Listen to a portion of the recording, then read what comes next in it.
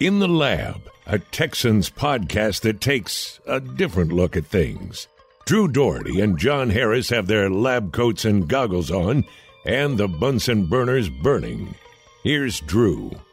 Well, hello, friends. This is In the Lab. I'm Drew Doherty in my house, and that's John Harris. He's with E.T. on E.T.'s spaceship in the woods getting picked up. Phone home. Yeah. He's somewhere. I don't know where, but he's somewhere here. So I will find him. And I will phone his home because that's what he wants me to do. All right. Here's what we got today. We're going to do something called What If I Told You? Ooh. Something new here on the In the Lab podcast. We're going to look ahead and have one non-negotiable apiece for this Sunday against the Steelers. What the Texans must do, non-negotiable, to win the ball game. And then I'm throwing a curveball at you, and I'm involving one of my sons, and he's going to ask us a random question. But we start things off with, what if I told you, John? And I love 30 for 30. So do you. Yeah. We eat it up whenever it comes out. We love it. Yep. So good. It's such good stuff. But that's that man's voice. I don't know who voices it, but what if I told you? And then he goes into So what if I told you, John, that on Sunday, the Texans would sack Lamar Jackson 4 times? What if I told you that they'd hold the Ravens to about 35% on third down? 36% if you want to get nitpicky about it, but still 36% on third down. What if I told you those two things?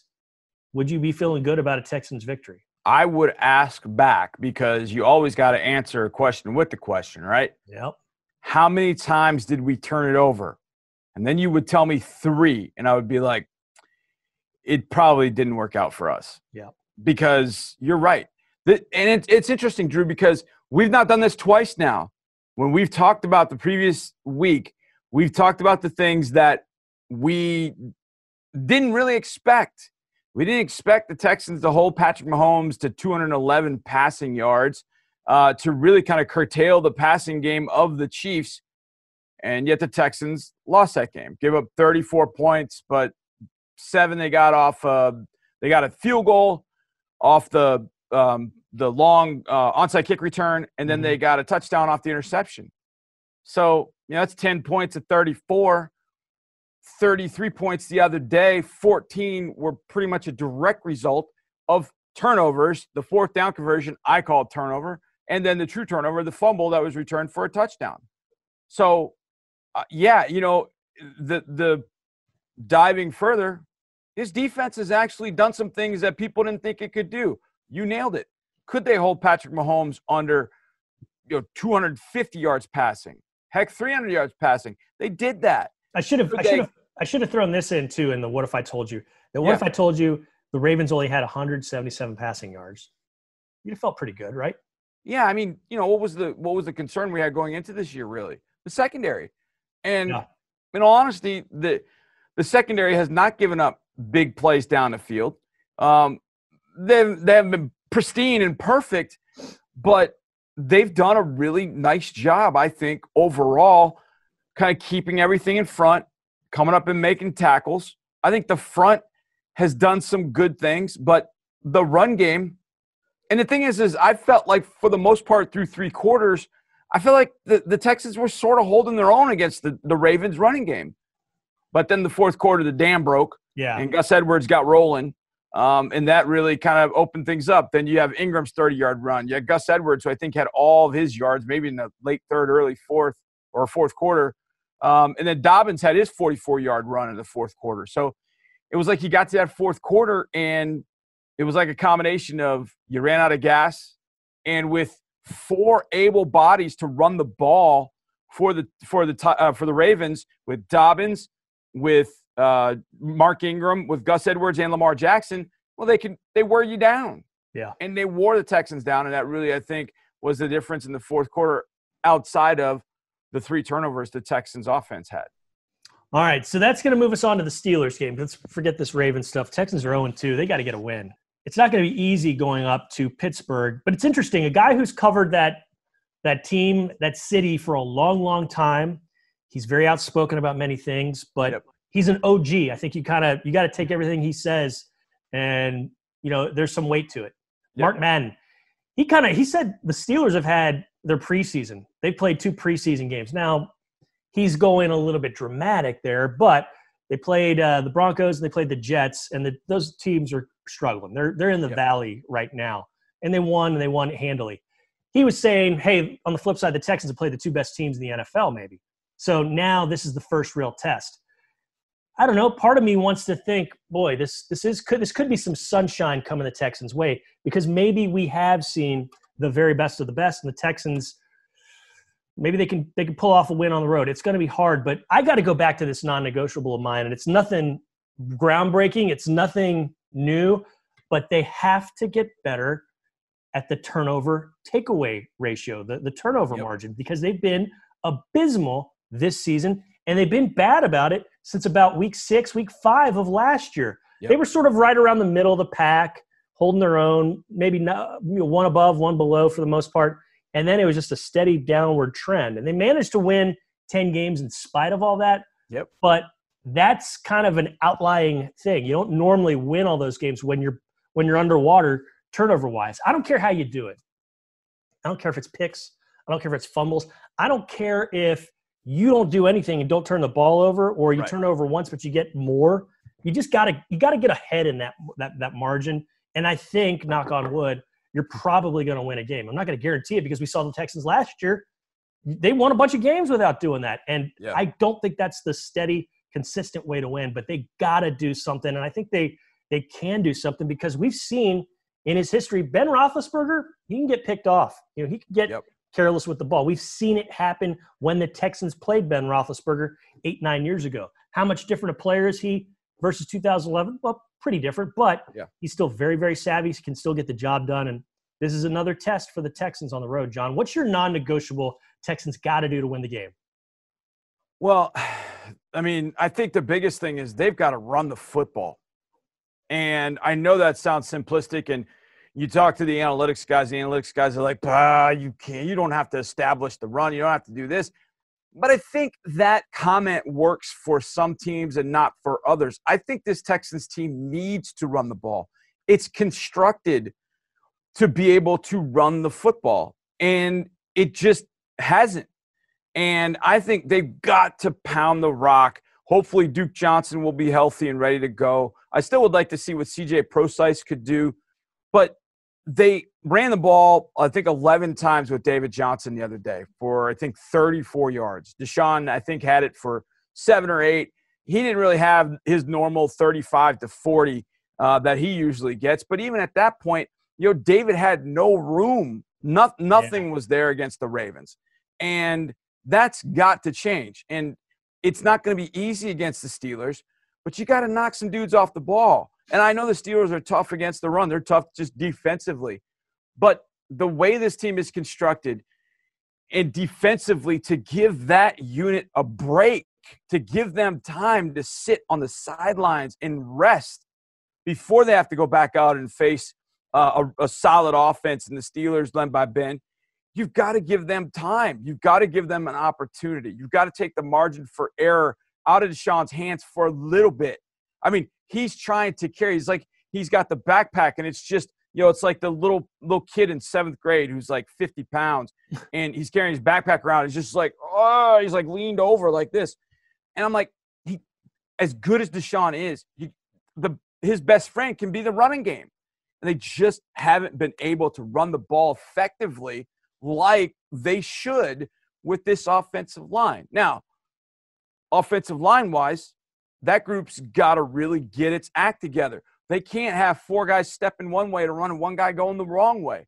That happened against the Ravens. They've got to be on point. So underlying my non-negotiable about the running game, my subset would be you got to quit making the silly mistakes, and you got to quit making the big mistakes. You talk about turnovers. You had the interception against the Chiefs. That went back.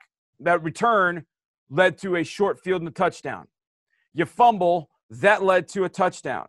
You didn't convert on 4th down, which is truly on the offense. To me, that's a turnover. That was a short field for the Ravens. That led to a touchdown. I give the defense credit because it eliminated one of the turnovers' impact because sudden change defense was perfect. Deshaun threw the interception.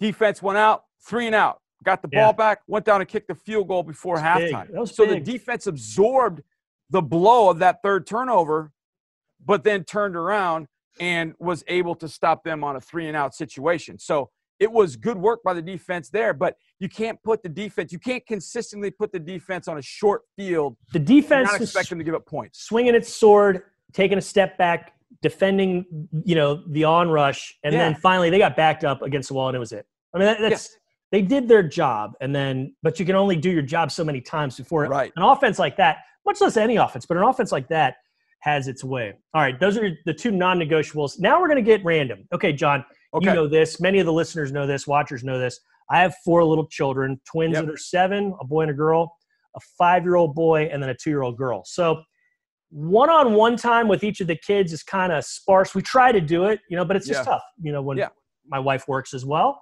I have a part-time job, but we both work. It's tough to have one-on-one time. However, I had to go pick something up across about 5-10 minutes away a week or so ago. Yeah. Robert, my oldest, my 7-year-old, he was with me. It was just the 2 of us. So Robert got in the car first, and as I was getting in, I think Robert in his mind was basically like this. He's like, and when the car ignition started, he was like a machine gun with questions. It's like, question after question after question. Yeah. It was all football stuff because he's gotten into football, and it's good. I like it. It's really good. Yeah. But it's like, that's a good – I'm answering these questions, answering these questions. Out of nowhere, and he's basically asking about Texans personnel, some rules stuff, basically staying within the wheelhouse, pretty easy. And then out of nowhere, he goes, "What's the biggest play in NFL history?" So, John – I answered, after some thought, I racked my brain. I went with the catch, Montana to Clark to win the NFC way back when in 82, 81. I thought that was a good one, but there's so many, you can go with Unitas to Amici in that game. There's other, but that's what I went with. And he thought for a beat, and then he said this. Well, I don't think so. So Robert doesn't really think so, even though he doesn't know too much NFL history. But I chose the catch. What is your biggest play in NFL history? Do you have one? The one to me that always will stand out, because when I was Robert's age, I lived in Wisconsin. I moved to Texas when I was 11.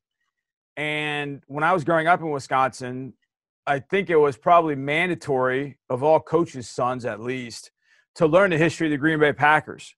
And so it was 1 yard, and that was it.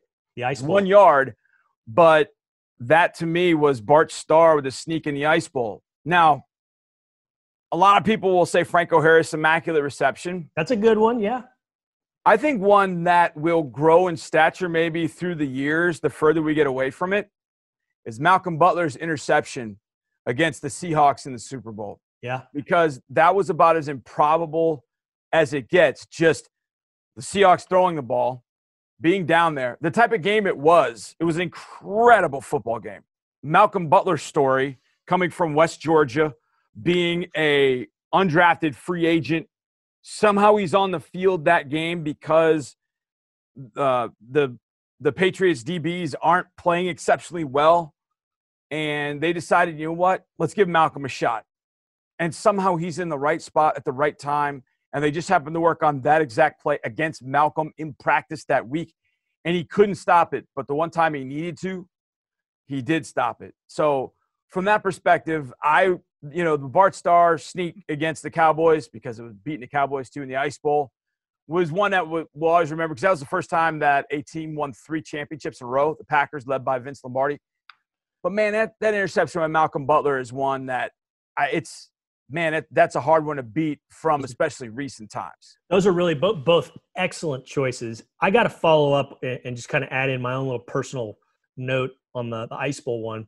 So a long time ago, 2000 to 2004, I produced a few TV shows at a station in Dallas called TXCN, Texas Cable News. They're all sports shows.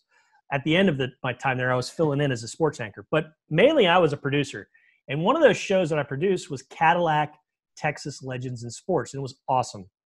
We came down here to Mary Lou Retton's house in Houston. We came to Rudy Tomjanovich's house in Houston.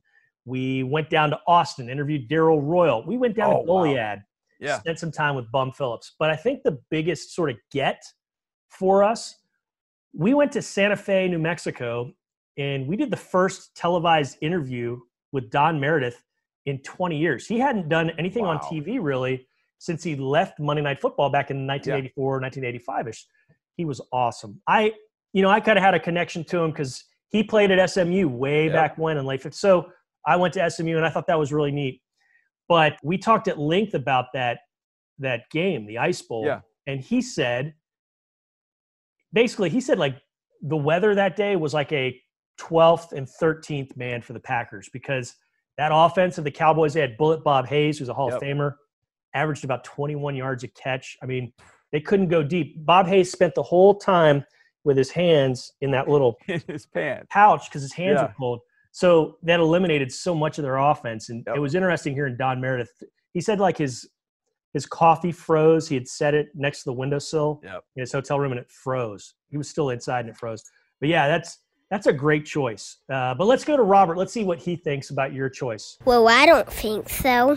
Yeah, he doesn't. He's got something better, even though he doesn't know what it is. So that's 7-year-olds, you know. Anyway, well, this is fun. I hope you stay dry because while we're shooting this, it's raining. All 4 of my kids have been home. I managed to pull this off miraculously. T's and P's, man. T's and P's to you and the fam. Yes, yeah. And I will talk to you again very, very soon. This has been In the Lab.